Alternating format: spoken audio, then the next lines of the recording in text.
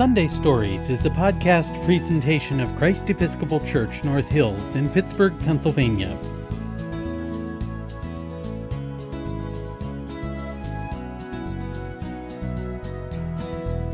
Hello, welcome to Sunday Stories. My name is Deacon Lorena, and I love to share good stories with you. Today I want to share a story with you about St. Francis. He was a joyful man who loved God with all his heart and helped people to trust in God. St. Francis was born a long time ago, around the year 1200, over 1,000 years after Jesus. He lived in the town of Assisi, Italy, and his father was one of the few rich people in town. When Francis was young, he strolled the streets in the evening with his friends, laughing and singing. He loved to spend money on fine things. Francis dreamed of becoming a knight, so he decided to fight for the Pope and defend the Papal States. His father was so happy that Francis wanted to be a knight that he made a beautiful cloak with fine gold threads for Francis to wear. One evening, a poor man came to the door of his father's shop. "For the love of God, please give me some food," he begged Francis. "If this poor man has asked me for food in the name of God, who is King of Kings, I cannot deny him," said Francis to himself. And he grabbed a few coins and gave them to the poor man. Francis then gave the beautiful cloak with the gold threads his father had specially made for him to a poor soldier. Not long after, God spoke to Francis in a dream. "Who is it better to follow, a lord or his servant?" God asked Francis. "A lord," Francis answered. So Francis gave up his dream of becoming a knight for the Pope, who was in fact a servant to the Lord God. Over time, Francis gave up all his money, fine clothes, delicious food, and parties, as well as his friends. "He's gone crazy," the townspeople said. Nobody understood except one person, his friend Claire, and Guido, the Bishop of Assisi. Finally, he gave all his money and clothes back to his father. "From now on, I only want to serve God. I will call God and no one else Father." From then on, Francis was the poorest of the poor, but he spoke powerful words about God, and many people were deeply moved by his love for God. Francis saw the beauty in all God's creation. He had a special relationship with animals. He talked to them. He could speak their language. Today, I want to share with you the story of St. Francis and the wolf, because it will help you to understand why St. Francis is a saint and why he is the patron saint of all animals. Let's listen to today's Sunday story. St. Francis and the Wolf by Richard Egeilski. A long time ago in Italy, when knights battled and kings and queens lived in grand castles, and the rich grew richer and the poor were as poor as ever, there lived a man named Francis. He himself had been rich once, but God came to him in a dream and told him to give away all his money. Wherever he went, Francis taught that every man, woman, and child should love all God's creatures that walk on the earth, fly in the sky, and swim in the sea. He could speak the language of animals, and through the miracle of his good works, he became a saint. One day, St. Francis came to the rich and busy city of Gubbio, only to find the streets empty and the buildings locked tight. A great wolf, fierce and terrible, had come into the land. The wolf ate sheep and goats, And when there were no more sheep and goats to eat, he ate shepherds. The wolf ate chickens and cows. And when there were no more chickens and cows to eat, he ate farmers. "This wolf is a terror!" screamed Contessa de Gubbio.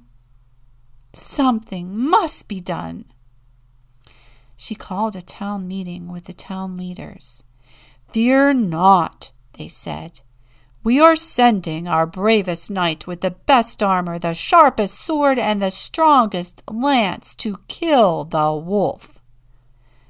"Do not kill him," said St. Francis. "I will go and meet this wolf." "Good friar," interrupted the Contessa, "do you expect the wolf to sit down and listen to your sermon?" "Send the knight!" everyone shouted. But the knight never returned. So the people of Gubbio went back to the town leaders. "Fear not," the town leaders said. "Our wealthy city has hired an army to destroy the wolf." "Brothers and sisters, do not destroy the wolf," pleaded St. Francis. "Good friar," said the Contessa, "if we do not destroy the wolf, he will destroy us." Cheering, the people waved the flag of Gubbio as the army marched out of the city. The army fared no better than the knight. Yet again the town leaders said, "Fear not! Our wealthy city has hired a brilliant engineer to build a great war machine."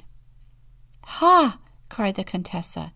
"Surely a wolf cannot defeat this war machine." St. Francis tried to speak, but his voice was muffled by the grinding and clanking of the great machine. The war machine fared as badly as the knight and the army. The once rich Gubbio was now poor. The war against the wolf sent the people to bed hungry. Everyone lived in fear. The Contessa brought the children into her castle to protect and feed them. Seeing the gentle way that St. Francis comforted them, she was sorry that she had not listened to him all along. She hurried back to the town leaders. Finally, they agreed to ask St. Francis to meet with the wolf. "Come out, Brother Wolf," he called calmly in the wolf's language. "Do not harm me, Brother Wolf, for I love you as I love all God's creatures. I have come to make peace."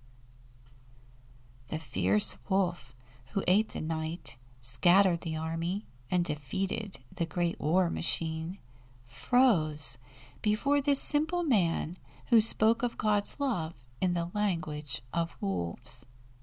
He could not resist the friar's gentle understanding. "Come to Gubbio and make peace," said St. Francis. "Do you promise to harm no one ever again?" asked St. Francis.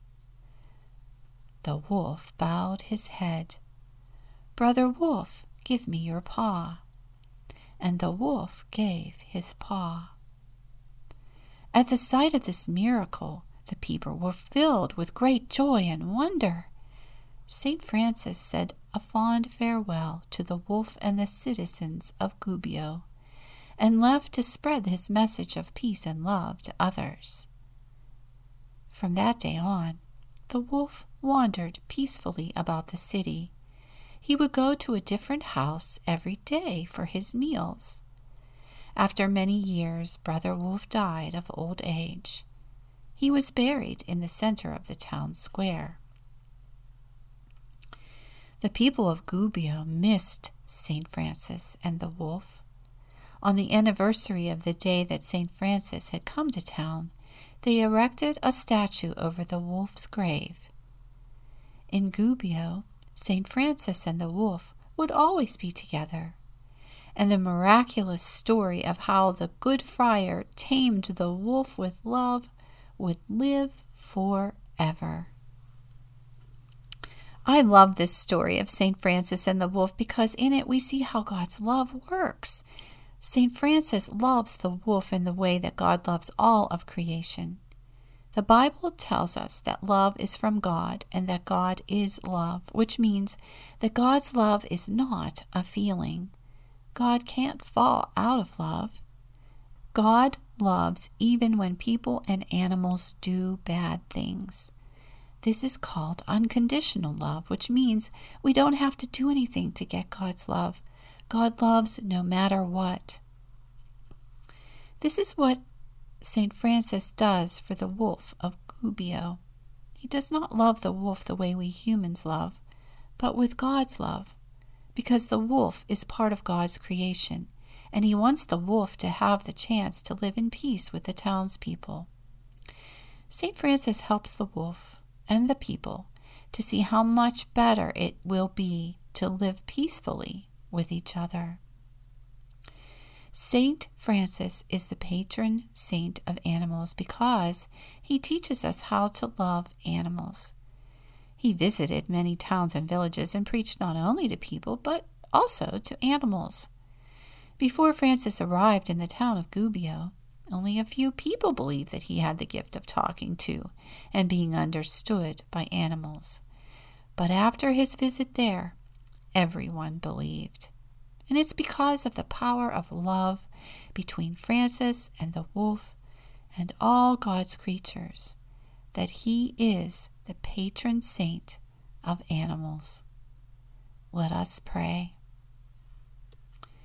Gracious God, Creator of heaven and earth, thank you for each plant and animal, every mountain and river, each ray of sunshine and wave of water. In our beginning, you commanded us to care for your creation. Open our eyes to see the goodness of the earth. Train our hearts to respect all creatures in ways that are loving, like St. Francis of Assisi. And shape our lives to behave in ways that are loving toward all creatures, great and small. In Jesus' name we pray. Amen. Sunday Stories is a podcast presentation of Christ Episcopal Church, North Hills in Pittsburgh, Pennsylvania.